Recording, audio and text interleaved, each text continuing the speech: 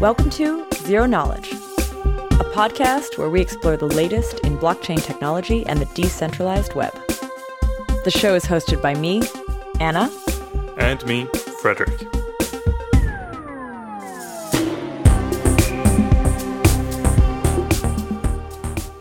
In this episode, we sit down with Danny Ryan from the Ethereum Foundation to talk about Ethereum 2.0. We talk about what it is as well as what's happening with this spec.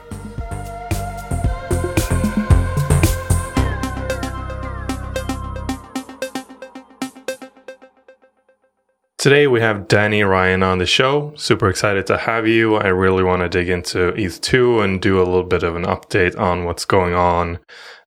We've had Prismatic Labs on before to talk about it a little bit, and excited to see what's been going on since we had them on, and maybe talk a little bit about more general topics as well. So we have Anna with us as usual. Hello, hello. And Danny, welcome to the show.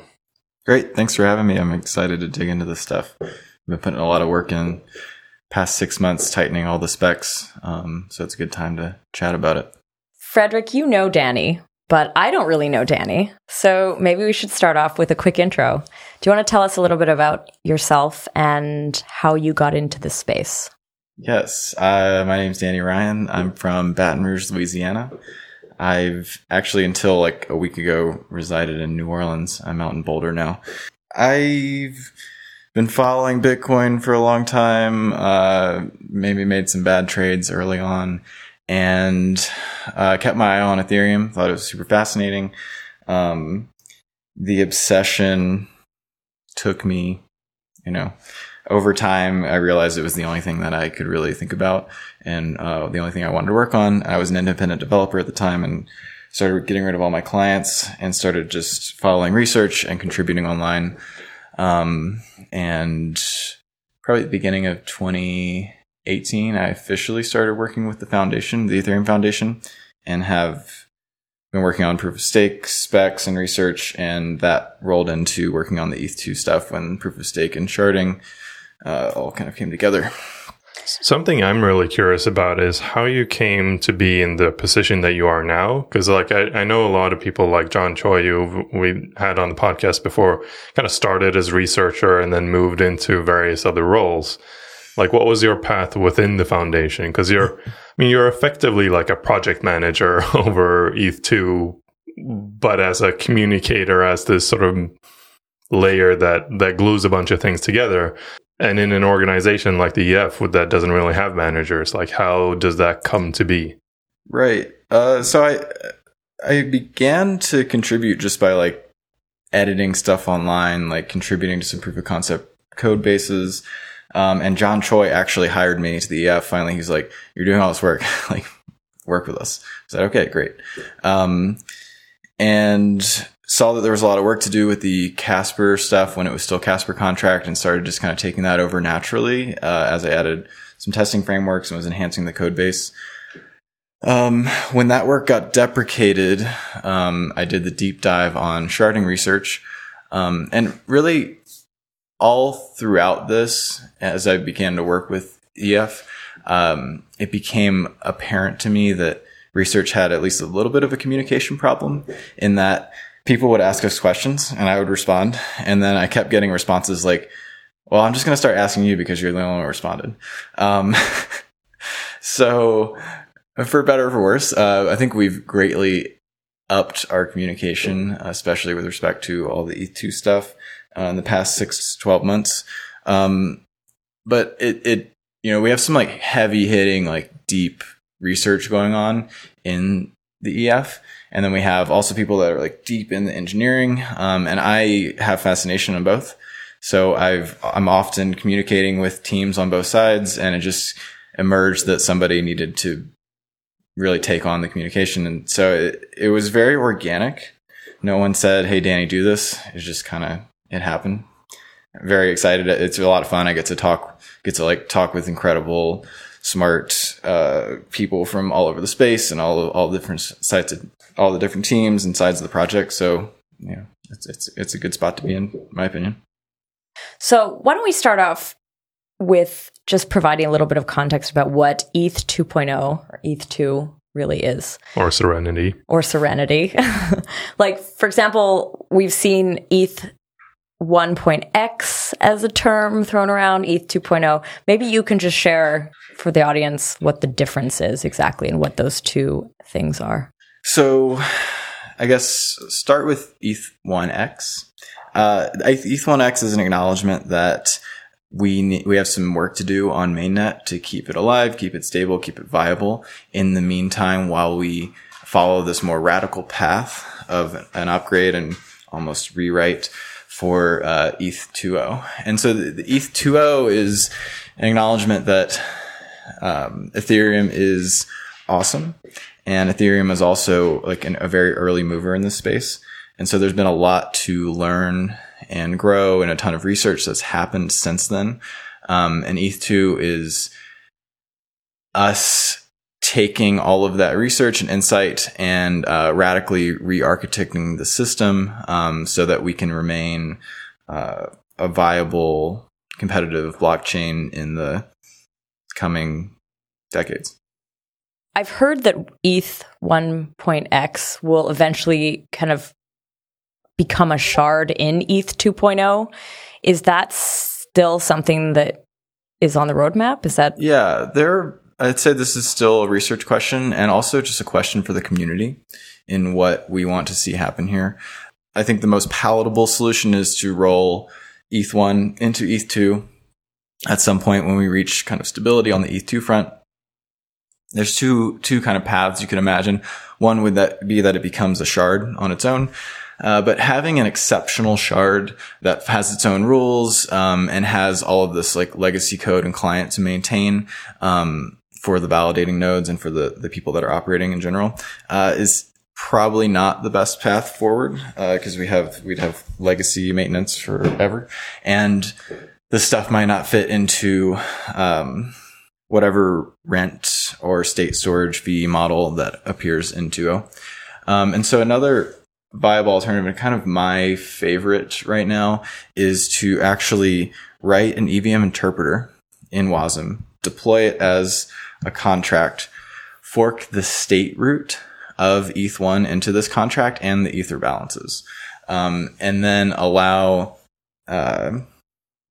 interaction with the existing Ethereum 1 state through this contract that exists on a shard in a stateless way by providing the Merkle witnesses of the state that you're interacting with. This is nice because it allows us to ultimately deprecate maintenance of 1.0. It allows us to roll it in, but kind of still keep it isolated. And due to this stateless nature, it allows us to kind of not have to think about how this integrates into whatever state rent or storage fee model appears in 2.0. So those are the keep 1.0 alive inside of 2.0 options. And then there's, depending on needs and community, and also the technical challenges that might arise there, other options, and I'm not currently in favor of these, is just let 1.0 run. But to utilize 2.0 to finalize 1.0, so to essentially allocate a bunch of its security to the new proof of stake system, and lower mining rewards over time and just kind of let it operate in perpetuity, or to maybe have the mining rewards on 1.0 be a function of the amount of ETH that is left 1.0 and like have it naturally kind of moonlight that way. I don't love that option because I think we've made some like strong promises about stuff existing. I think there's some Augur contracts about like, will we be at Mars by 2060? And I don't really like the notion of just letting it die. But again, it's a mixture of a technical question and a mixture of what the community wants to see happen on this. So I think we'll maybe get a chance to speak a little bit more about that as our interview continues. But before we jump into, because I think we should actually explain exactly what ETH 2.0 looks like. But before we do that, I would like to hear a little bit of a history of where ETH 2.0 came from, when the first spec was proposed. What did it come out of? I think we touched on it in the sharding episode, but it might be good just to give some backstory here. Right. So at the beginning of 2018, there were two parallel research and development efforts for upgrades to existing Ethereum mainnet. One was this moving to proof of stake, Casper FFG, the friendly finality gadget, and the other was to add sharding via another enshrined contract called the Sharding Manager contract. Both of these proposals were going to have essentially exceptional, like enshrined contracts in the existing Ethereum state that managed the complexity of the logic of proof of stake and also managing shards.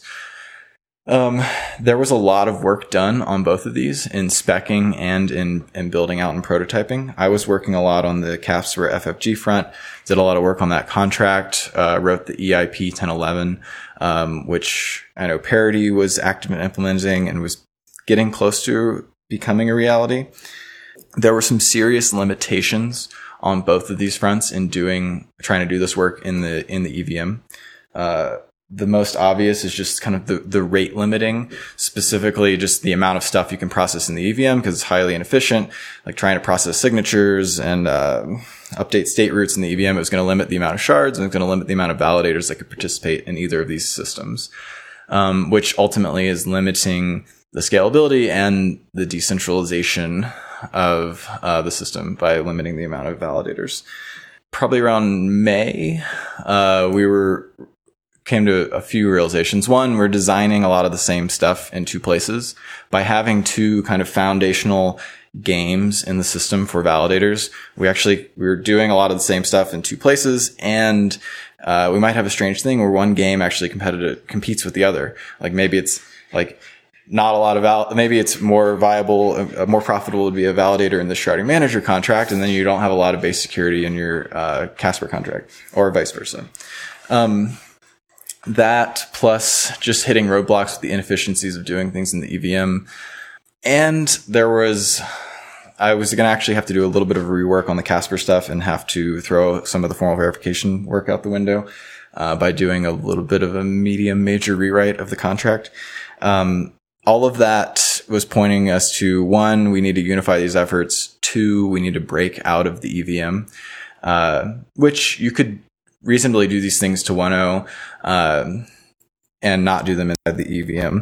But three, given what we know now, given the research, and given kind of the trajectory and path of these more next generation smart contract blockchain application platforms, whatever they are, it was more viable and we were going to get more of what we wanted if we made a more radical decision and architected essentially a new system in parallel to the old system and allow the economics and the community of the old system to seed the new proof of stake sharding ETH 2.0. I would say this question, getting into this, is like you have this conversation in every company, in every software project ever. Should I evolve this, piece of shit code base that I've written over the past 2 years and kind of add on the technical debt and keep working on it to make it the thing that I want it to be? Or should I just, kind of leave that there and rewrite it from scratch? Yeah. And no one ever has a good answer to that Right. question. And there's always people on either side. Some people love rewriting code. Yeah. Some people hate it. And another important thing is that by pulling it out, so we have a plane in flight. I think people use that analogy all the time for 1.0. Making radical changes to it to upgrade was going to be very difficult and probably cumbersome and time consuming and hard to coordinate. By breaking free and having the system operate in parallel to the existing system, it allows us to move very quickly and unencumbered. So like we can fork and upgrade this new beacon chain, which we can talk about, and the existing shards, and just having a very loose link between the two at the beginning, without having to coordinate everything on the 1.0 in parallel. So it allows us to move much more swiftly to get to where we want to go. I think that definitely gives us a nice basis to dive into ETH 2.0.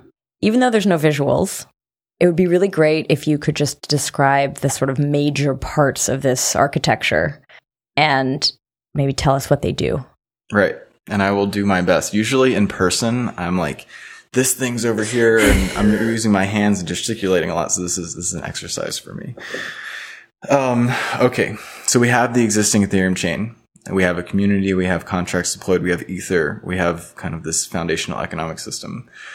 This is to seed a new proof of stake chain that lives and exists in parallel to this 1.0 proof of work chain. So in this new system, best to think of the 1.0 chain as kind of the economic seeds, like where the foundational economics are coming from. So in 1.0, we have a deposit contract where I am sending Ether into this contract. It's essentially a burn on there. I cannot get it back out on the 1.0 from this contract. It emits a receipt with proof of this and some information about me as a validator. And that will then allow me to enter into the beacon chain. The beacon chain is the core system level chain of Ethereum 2.0. It is where the validators exist. It is where their rewards and penalties happen. It is where they finalize blocks. It is where they bring in information called crosslinks back from the shards into it and link everything together. It's really, it's where a random number generator happens. It's called the beacon chain because it kind of sits in the middle, and it is a beacon in the sense of a random number beacon. There's probably a lot of other words that would be, good descriptors. One kind of visceral is spine, the spine chain. Like it is the center, the spine of the system. I mean, just even calling it the system chain, also makes sense in that like it's where the core system level stuff happens. It's not where user accounts live. It's not where state execution and contracts live. It doesn't even have a virtual machine. It's more of a state machine. It has like very particular things that it can do and state transitions it can go through. Is this the equivalent of the Polkadot relay chain? If you're, comparing the two, that's that. And it's really in these proof of stake systems, it is really natural to have this place where validators are congregating and where they're performing their duties and told what to do in their duties. In proof of work, you don't really need this because a lot of this, the random number generator and how you're a participant or not, that's handled extra protocol. It's like I get this piece of hardware and I start all of that complexity that's wrapped up in me getting a piece of hardware and generating all this stuff offline. Like you have to bake into a central place where validators, the participants, not the miners, but the validators, are congregating and doing all of their work. And so again, it's a really natural design decision, I think, to put that into like one isolated component, that then the rest of the system, evolves out of. So beacon chain. So we got proof of work chain to seed the economics of ETH2, the beacon chain, which is the core system level chain. You mentioned the validators live in the beacon chain, or yes, at the beacon chain. On the beacon so chain. That's where Casper and POS is happening. Yes. Okay. I mentioned finality, and by when I said they finalize things, that's where they do the Casper cycle, where they're voting on recent blocks that they say should be canonical and locked in forever. And when certain thresholds of them do these duties, then they finalize things. And so I think in Casper FFG, you justify something and then you finalize it. And so the core proof of stake algorithm is happening in there. Outside of the beacon chain is these shard chains. Shard chains are very similar to what you'd think of as Ethereum 1.0, but there are a number of them. Our expectation right now in the spec is that there will be 1,024 of them.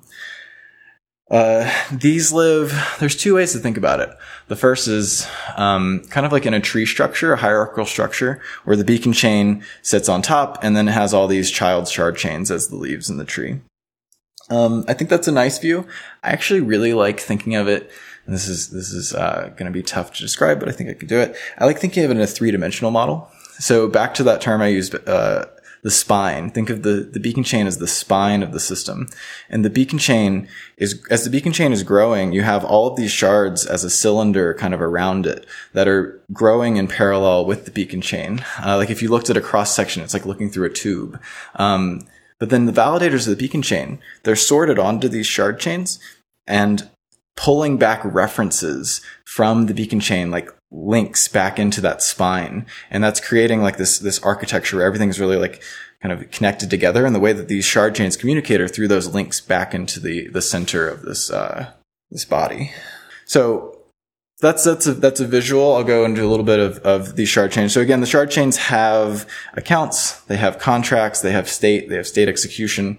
And the way the validators at any given time on the beacon chain are told which shard chain they need to be validating, which shard chain they need to be building, gathering transactions, building blocks, performing state executions.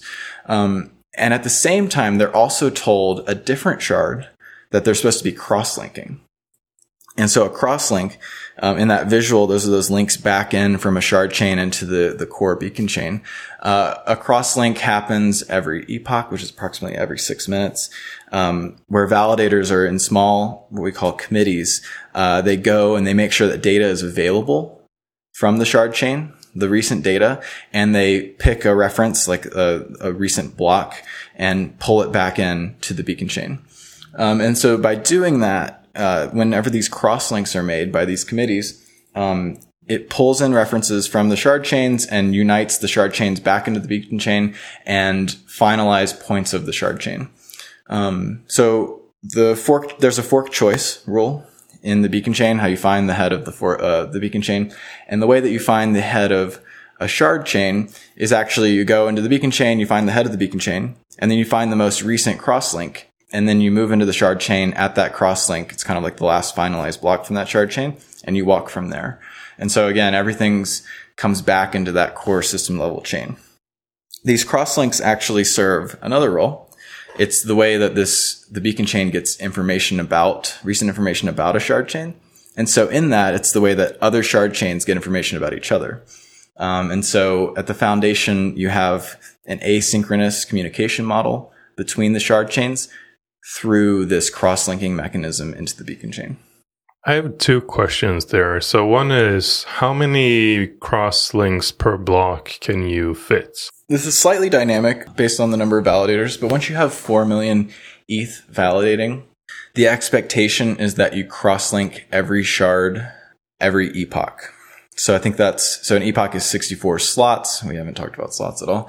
But 64 blocks can happen in an epoch, and 1,024 shards can be cross-linked in an epoch. So I think that's 16 shards are expected to be cross-linked about per slot, although they can be staggered, in the sense that you might expect, like optimally, you might cross-link this shard at the next, like at slot 100, but maybe it comes in at 104 because there was some latency issues on getting these attestations. That's another term. So that also means that you can, like, is cross-linking the main method of cross-chain communication? Or is there some other way? And if it is, like, that means you can have cross-chain communication every, like, 6 minutes, like you said. The layer 1, so stuff enshrined in the protocol, that is how communications happen, is asynchronously through these crosslinks. On ETH Research, check out, there's a number of synchronous layer 2 proposals, and our current path forward, at least for the time being, is to only enshrine an asynchronous model into layer 1 and to allow the innovation on the synchronous models happen in layer 2.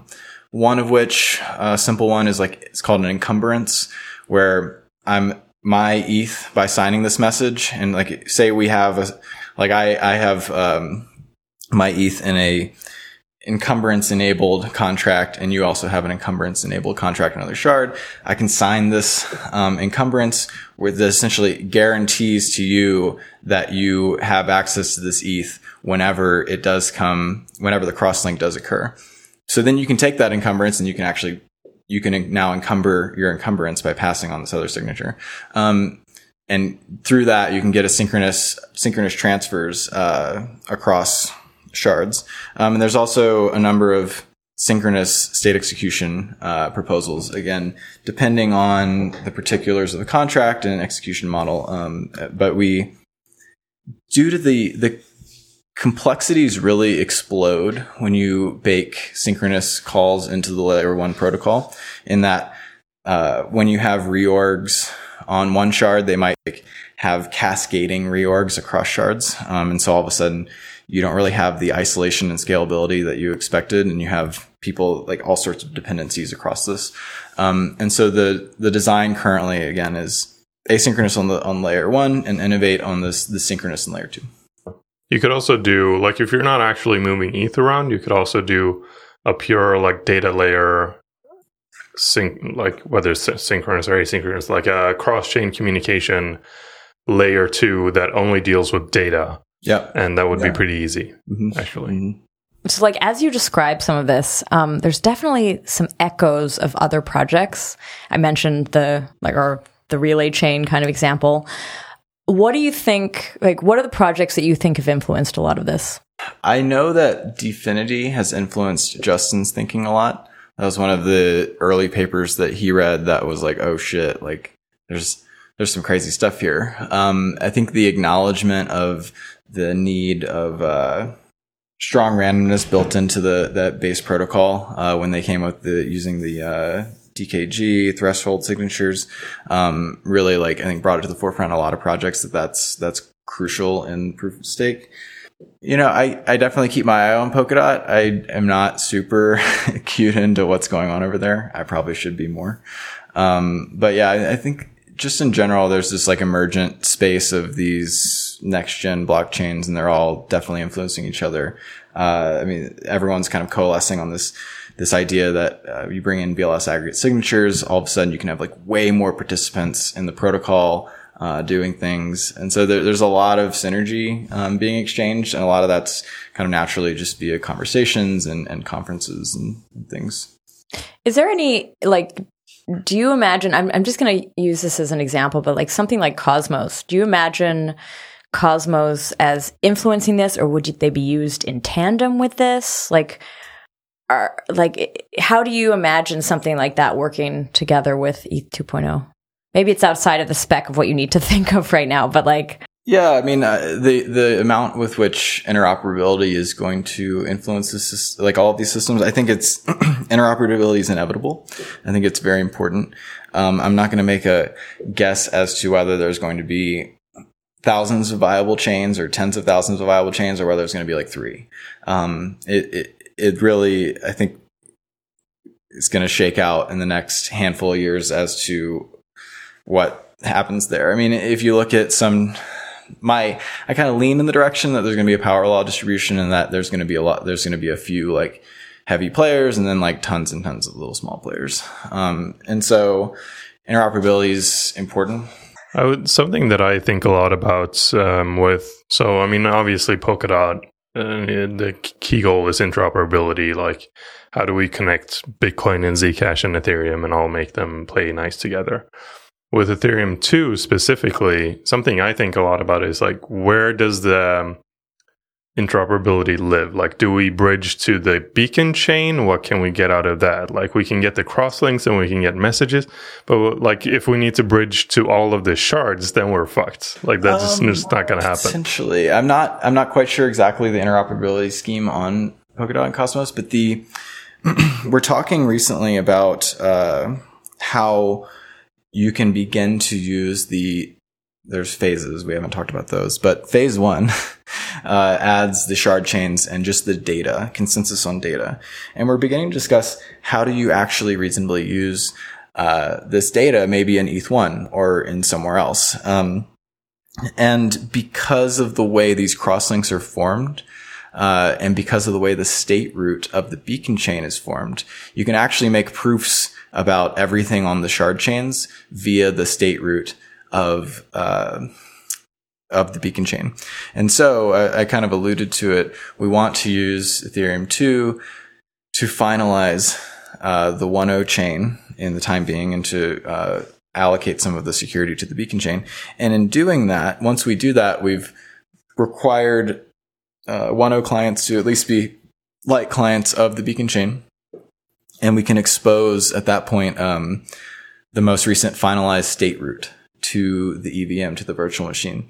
And in doing that, now the contracts on 1.0 can make claims about data on 2.0 and use like kind of layer 2 state execution of that data. some interesting things. I think Barry Whitehead is working on this like snark roll up. No, not even the roll up.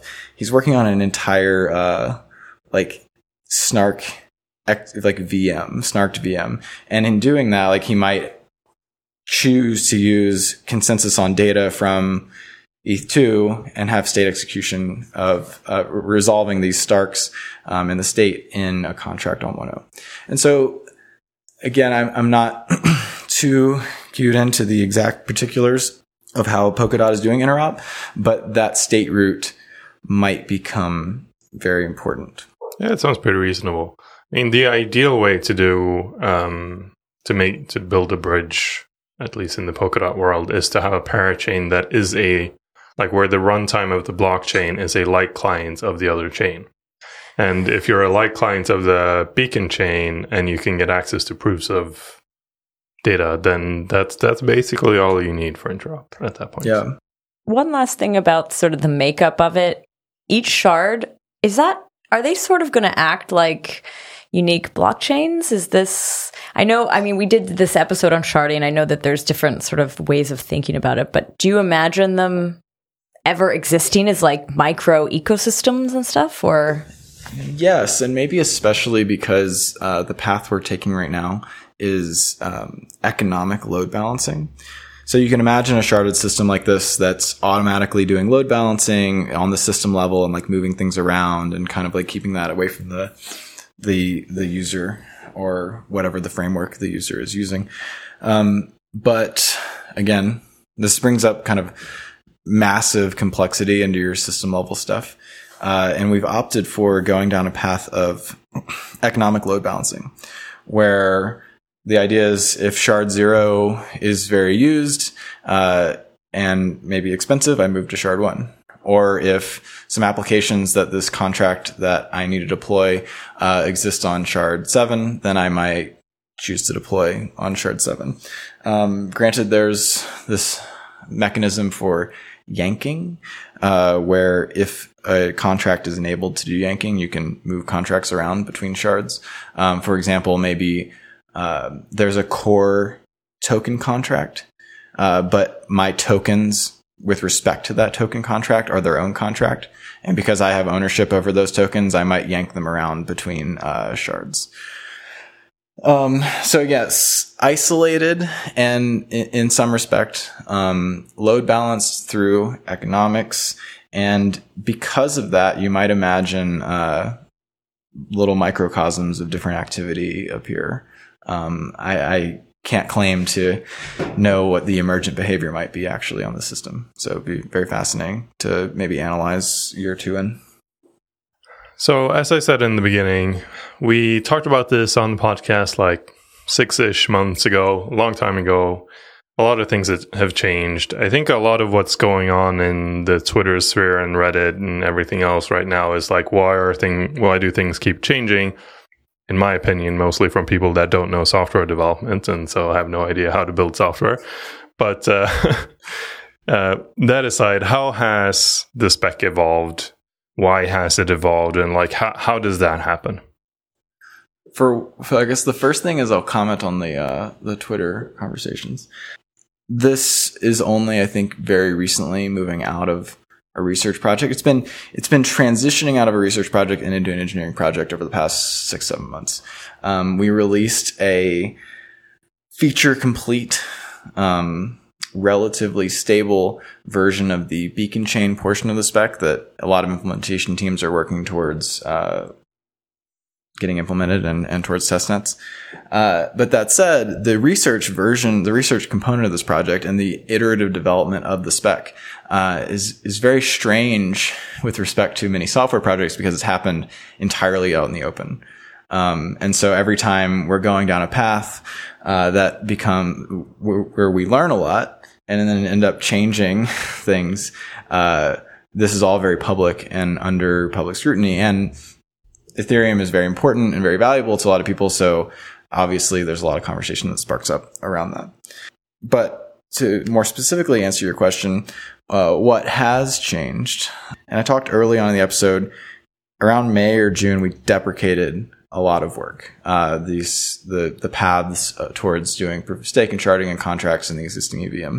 And so that was a radical change. Beyond that, the next couple of months were really like taking many different threads of research and weaving them together into just the basic like structure of a spec. And like proving to ourselves that all of these things that we've been thinking about can come together into a viable system. Then after that, September on till now has been spec writing, taking these research components and like fitting them together into like a sane way for people to implement. And at first, there were probably one or two things that came out that then were like almost radically re-architected, although using the same basic components in cleaner, tighter, more elegant ways. And then there's been iterative design on the spec since then, working through bugs, but also just making things more elegant. Like if we decided to build the spec that came out in October, like it would suck. It would suck in the sense that like it was not elegant. It was not, the components like weren't fitting all nicely together. There were plenty of bugs. Things had terrible names. Like just, we had a lot to think through and a lot that just was going to take this iterative, design. And we've had a lot of implementation teams working on the spec. Arguably maybe too many at the beginning. So early on, maybe in the fall of last year, it was very valuable to have one or two teams on the bleeding edge, like constantly working through things. But I think we dragged a lot of teams through this process. Now that again, we have this like concrete phase 0, which I will say I'm very proud of. I did not know how much work this was going to take and how long it was going to take when we started. But now we have it. I believe it is good, palatable, elegant, and that now we have all these teams that are working on it have this like very stable target to work towards. And in that, now we're beginning the same process on phase 1, which I mentioned is the consensus on the shard chain data, and phase 2, which is the state execution. So I imagine things are going to be going a lot more smoothly because the implementation and engineering teams have like a very concrete target while we go through this iterative design phase on the other components. I'm trying to put myself a little bit in your shoes and, trying to come up with or working to come up with a spec and having a lot of people weighing in publicly. And at the same time, like you need to have this spec developed in order to actually start having it be engineered. So there's some sort of time frame that you need to finish this thing on, and at the same time you're in such a decentralized space. Everyone will have an opinion. Some people will want to join who maybe shouldn't be joining. And I can just picture the kind of challenge that is, because you don't want to be exclusive. You don't want to like tell people that their ideas aren't good. You want to make sure that you're very inclusive, but at the same time, like super fixed decisions need to be made, I imagine. Yeah. How do you balance that? Mild chaos.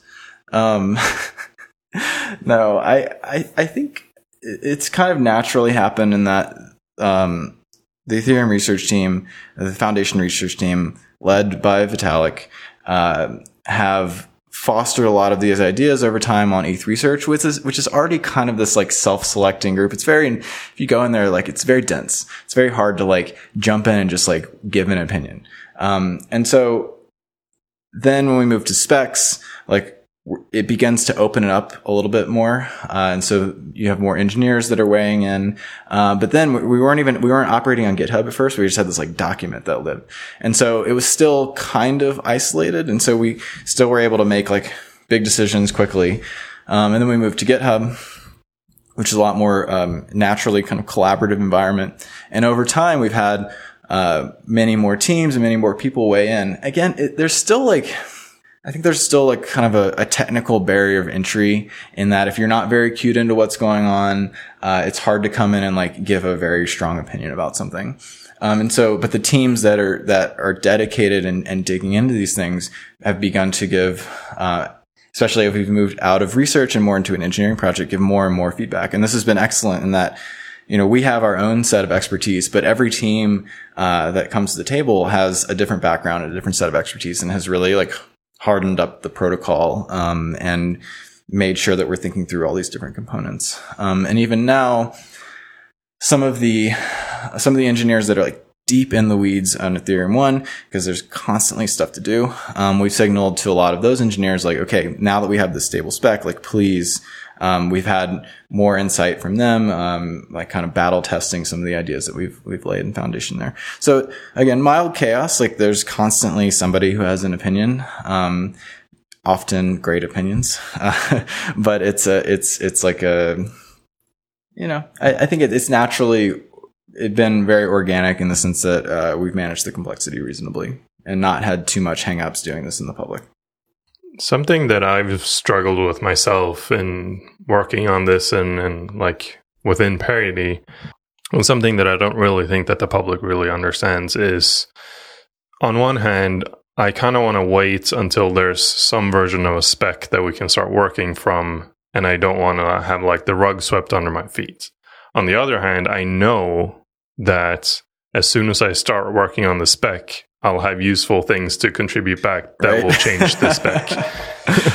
Yeah, absolutely. So there is this back and forth that needs to happen between the spec writers and the implementers. And that's what you're talking about. Like the teams who are actually starting to build this now are starting to provide feedback. And that's why things are changing. So there's two types of changes. It's sort of like Vitalik dreaming up a new idea and like putting that into the spec. But that's not really what's going on at this stage. At this stage, it's more like, oh, we sent this to the developer and they highlighted that this thing will actually not work because of this reason, and we had to change it. And so the distinction between these two types of changes is something that I don't see anyone really talking about. Like they all just think that, oh, someone is fucking around and changing things all the time. Right. And I 100% agree. And I think there's been this kind of continuum over the past 6 months as we've been changing from this research component where, Vitalik or Justin or who knows, like dreams up like, oh, we should actually be doing this. And then you have something change. But we have entered into this engineering, like iterative engineering phase where like experts are saying, oh, well, actually, we should probably optimize it this way. Oh, there's a bug here because if you think about it, this corner case, and so things have entered into a different phase. You're right. Is there any like example from history in other open source communities where something like this to this extent has been undertaken? Because it's quite a large ecosystem already, and there's a lot of people who are well versed. Do you know I don't know my Linux history, but like, is there anything like that? Yeah, I mean, like Linux is a bad example because Linus decides what goes into it. But no, I don't know. I mean, the general. So on this latter thing that I'm talking about, where like with this, not really something we've touched on explicitly, maybe, but bike shedding is a thing that happens everywhere, and it's where like instead of discussing like, where to put up the shed or like how it should work, it's or you're discussing what the paint of the shed should be, which doesn't matter. Like bike shedding happens a lot in software development in general, and especially so in open source. And I can imagine like we've only seen the beginning of bike shedding in these two developments. There will be more to come for sure. Right. I think we've talked about, serialization formats are very important, but we've talked about serialization formats probably more than anything else on the public calls. That's a typical like bike shedding problem. That's the paint. Yeah. Maybe it's like the metal framing. Yeah. And I think this kind of gets me curious on this, like it's like whether it's a research change or an implementation highlight or bike shedding, at what point and who needs to step in and say, hey, like this is enough, we need to stop talking about this is final, we're gonna go with this and let's move on. Like who does that? Great question. And ultimately, obviously, the EF does have some sort of like leadership position in the community, and can make very strong suggestions. At the end of the day, no one has to do it. And there can be mutiny and people can say, screw you, we're not implementing that version of the protocol. We're going to have red paint instead of black paint. And But that said, there is a strong, like, cohesive drive. People want to see this come to reality. And so, at least in the phase 0 component of the specs, like, I am becoming more and more resistant to change. And getting some pushback, right? Like, some teams are like, no, we should change it all. Like, we should keep changing it. We should make it better. Whereas, I'm beginning to err on the side of like, okay, we need to ship. We need to build this thing. And so I think you're going to see a natural tug of war as people come more and more onto the side of stability. But it's going to be not a battle, but like a little mini war. Skirmish. Yeah, skirmish, not a war. Wars are bigger than a battle. I don't know. I might exert some of my power on the calls, being like, guys, like, we decided this. Let's just be done. But we'll see. No one's in charge, right? So is there some sort of like ETH 2.0 core dev call? Sort of in the spirit of like what Hudson? Yes. We do. We had one this morning. It's called the ETH2 implementers calls that I run, and they happen every 2 weeks, very similar to the core devs. And we have an increasing overlap between the people on those calls. It's enough of its own effort that we couldn't really have it all in one call. And it's been more of a ragtag group of people kind of experimenting and getting in early on this, and it's becoming more of a formalized thing over time. And I expect, at least for the medium term, for there to be these two calls in parallel, because there's so much to do on both efforts. So yeah, they're on Thursdays as opposed to Fridays. They're currently on the same week. So it's today and then tomorrow. Today's Thursday, the 14th. But sometimes they get off depending on, I don't know, scheduling conflicts and stuff. Is there a Hudson? Are you the Hudson? I might be the Hudson. As in, I run the calls. I think that I'm more deep in the technical weeds of some of this stuff than Hudson is. And so I think I bring a little bit of a different tone in that I'm like explaining a lot of the technical things.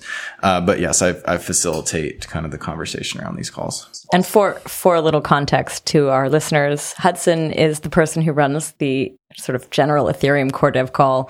We've also recorded a podcast with him where he talked about how he runs these and some of the challenges that come when you're dealing with a very decentralized space and you're trying to make decisions. Yeah. And I've learned a ton from watching those calls for years and then being a part of those calls with Hudson. So I think he's a really awesome figure in the space. I would say that the ETH2 calls and the core dev calls are very different in nature. I mean, it obviously comes from the maturity of the project, but on the core dev calls, it's Parity, Geth, and some minor client implementers, like one of each. And it's, I don't know, maybe like 15 people-ish. The ETH2 calls are like 40 people. Whoa. And the discussion is very different in terms of like the core dev calls is like, what are we going to do about this EIP? What does the community think? It's a lot of this vague discussion about how do we make decisions on what to do? Whereas these two calls are more like, talking concrete, like should the serialization format be little or big endian? Definitely agreed in that it's the process is less encumbered by an existing protocol. And that's, again, one of the reasons that we thought it was the most viable strategy to have the ETH2 chain be built in parallel so that we can move rapidly. One, in the efforts around coordinating forks, and two, just in making decisions. Like we can, over time, formalize the process, reintegrating in the EIPs or maybe having EIP2s or whatever, and move into the more formal framework. But right now, like, have people who are very into the project, like have people that technically want to weigh in and just kind of like move quick.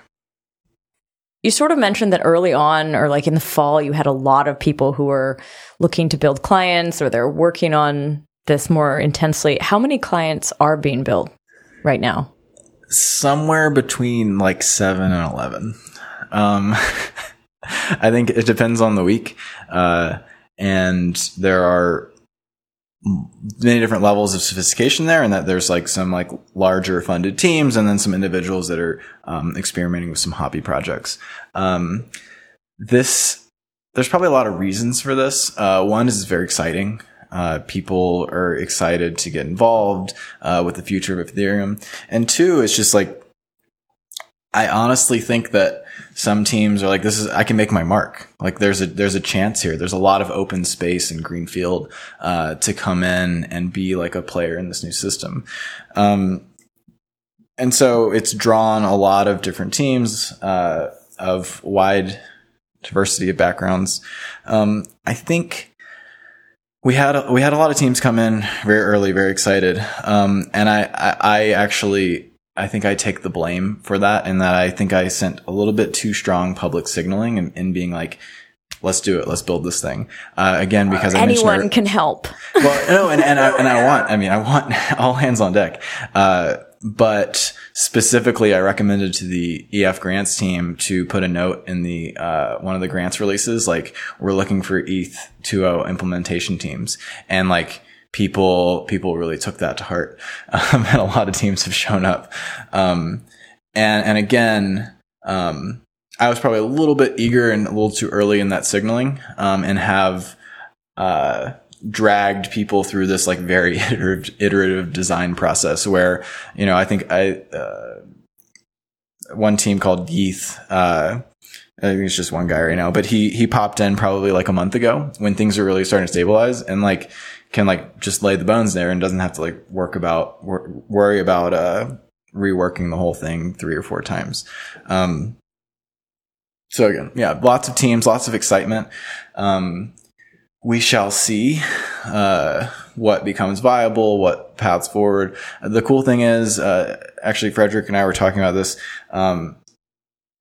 Competition, we're all working towards the same goal, but there's still like this notion of competition between teams, like who's going to get users, who's going to have the viable client first, who's going to build the API that people are going to want to plug into, who's going to build like a really nice validator interface with like backup technology or connect to multiple nodes and all this stuff. Like it's not in the spec. This is all stuff that's like on the outside of the spec that really makes a client unique. Like what language did you pick? What tools are you providing? What interface do you have?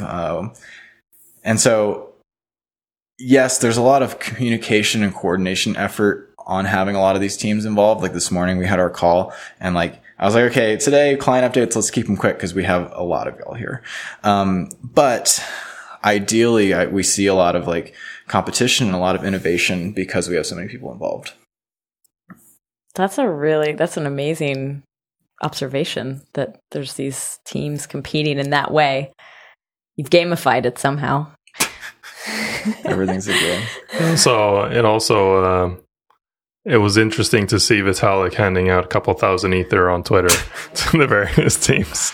Oh my God. It might have helped in bringing in more people to want to participate in that. I want my airdrop.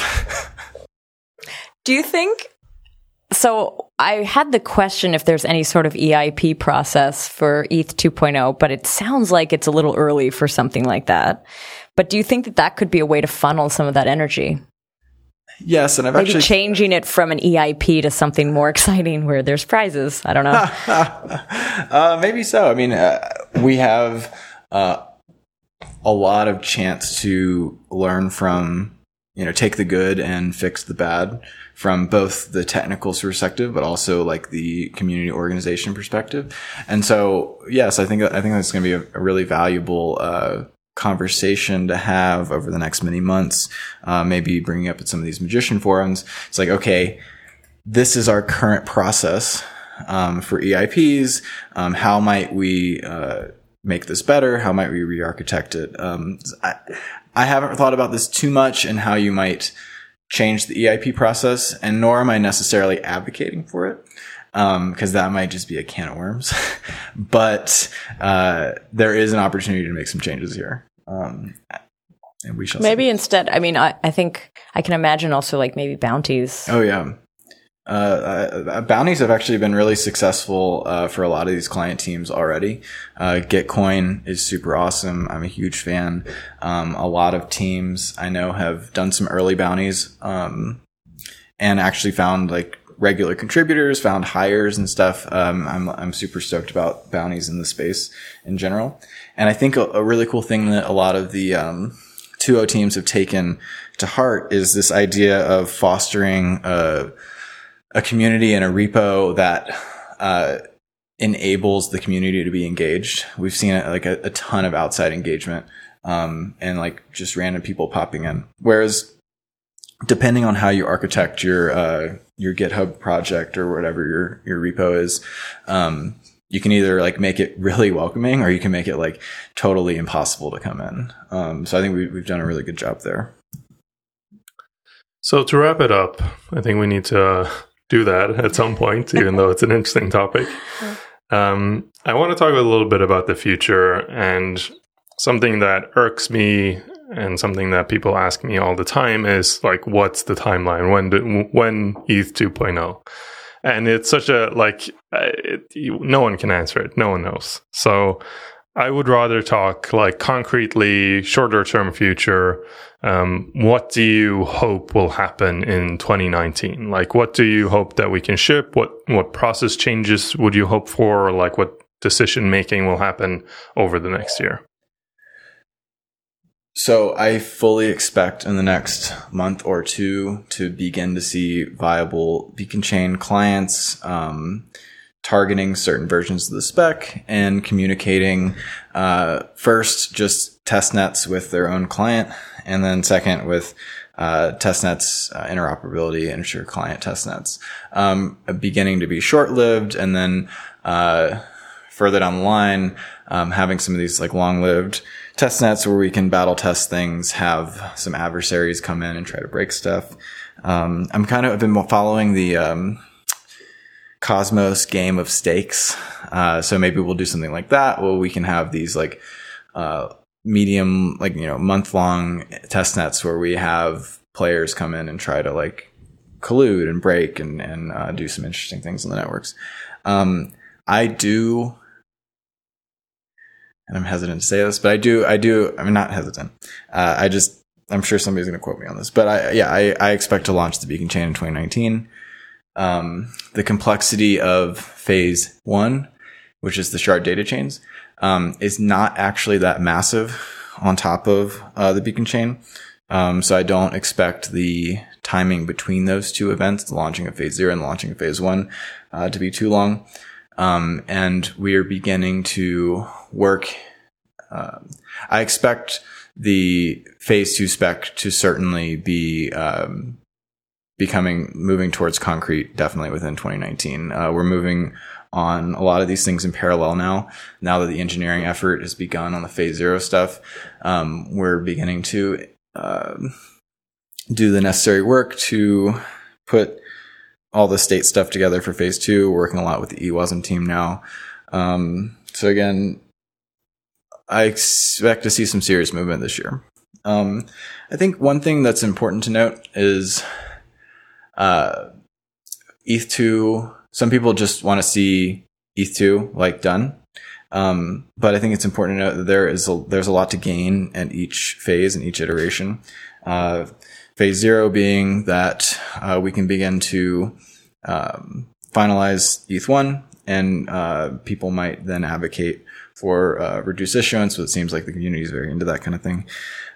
With phase 1, with the shard data chains, we can then begin to do all sorts of interesting layer 2 state execution, work. There's a lot of interesting ideas on that on, ETH Research. I mentioned a few at the beginning of the podcast, how you might actually use the ETH2 data, consensus for state execution within ETH1. And then obviously the end goal with state execution in phase 2. But again, like iterative, like we have concrete gains at each of these phases. Yeah, that was actually a point that I thought we might want to just revisit quickly. When you're talking about this excitement and this energy about ETH 2.0 and a bunch of people jumping in, and it it's almost like a new generation's coming in trying to make their mark. You still sort of need to, and I know it's not really maybe your group that has to, but in general as an ecosystem, people still have to they have to remember that ETH 1.x is still there, and that there might need to be some, I don't know, some check-in points. Yes, absolutely. And the dialogue is less and less disparate, and that there's increasingly people that are part of both sides of the conversation. There are people who distinctly are going to put a lot of effort into the 1x or 2.0 or vice versa.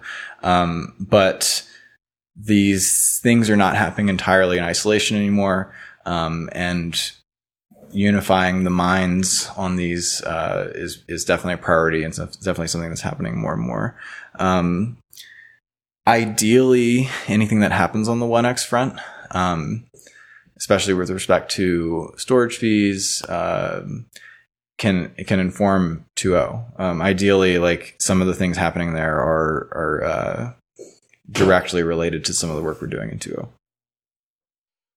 One thing that I think is important and that I've talked about in various places is setting realistic expectations. And like you said, with all the excitement, everyone is asking for this or that, or ETH 1.x is happening. And like you said in the beginning as well, like the problem with 1.x is now it's this package of things that people expect, and not all of it is going to happen, very likely. So I think managing expectations as a whole is pretty difficult, but specifically as we've seen over, the past with 2.0 is, at first it was Casper and proof of stake on the mainnet, and then that was drawn, like we've pushed the, what's the expression, push the goalposts or move the goalposts several times. And yeah, from an outside perspective, it's disappointing and it's like disillusioning when things keep moving. But it's internally, it's not really moving. It's not that we're like just fucking around and pushing things out or like delaying things in terms of like we can't get it done. It's, things are changing and iterating and evolving. So how do you manage expectations in an environment like this where people are looking forward to something and you want to say, yeah, let's ship a beacon chain by 2019, but you can't really, because don't know that it's going to happen. Don't quote me on that. Even I just said that. So when it gets there and it doesn't happen, then there's good reasons for it, but it's still like, oh, but you said, and then everyone is like disappointed. Yeah, I think in general, upping the communication and resources is something that we're definitely interested in doing from the EF side, and that we've been encouraging all the 2.0 clients to do. And not just update, we implemented X, we did Y, but to give a more open dialogue about the process and what's happening. And we attempt to do that obviously with these 2.0 calls, but they're long and they're dense. So providing more resources and just reiterating, like, none of this shit's ever been done. Like, we're making stuff that's never been made before. Like, we're pushing the limits on P2P networking. We're pushing the limits on game theory. We're pushing the limits on economics. Like, it's super, super exciting. And I know that a lot of people have a lot invested, both financially and just kind of like personally and mentally. Like, people are really into this stuff. And so like, we're doing our best. And we're working our asses off, and tons of people in the community are working our asses off. And I encourage you, if you want to be involved, you can, in the sense that, like, go read through a paper that you find interesting and fix correct typos, like work on documentation, work on local community engagement. Like, there's so much to do. Jump in and be a part of it. And as you become more a part of it, you'll be more clued into the reasoning and the reasons and the kind of the realistic nature of building these things. Cool. Well, I think on that note, we want to say thank you so much for being on the podcast. Yeah, thanks for having me. I had a blast. So I guess everyone should keep their eye out on a few sites. What are the sites that people should be looking at to keep up to date on this? Yeah, it depends on your level of how technically deep you want to get into this stuff. Some of the conversations on the bleeding edge of what might you expect in the phase 2 stuff is happening on ETH Research. A lot is happening on the ETH2O specs repo. If you are interested in reading the spec, now is actually a really good time, the phase 0 spec, because we've cut like relatively stable releases. Beyond that, again, a lot of the implementation teams are putting out like every 2 weeks or every month updates. So that's a good way to get clued in. And I know specifically a few of the teams are working on some demos and simulations and stuff that you can run on your computer. And I expect over the next 2 to 4 weeks to have a few of those floating around. So follow some of those teams on Twitter, like Lighthouse, Nimbus, Pegasus. Oh man, there's a million, but, follow them. They have some cool resources. And again, like get your hands dirty. Like, we're excited to have people, playing with some of this stuff, probably within March. Very cool. Well, thanks again. And to our listeners, thanks for listening. Thanks for listening.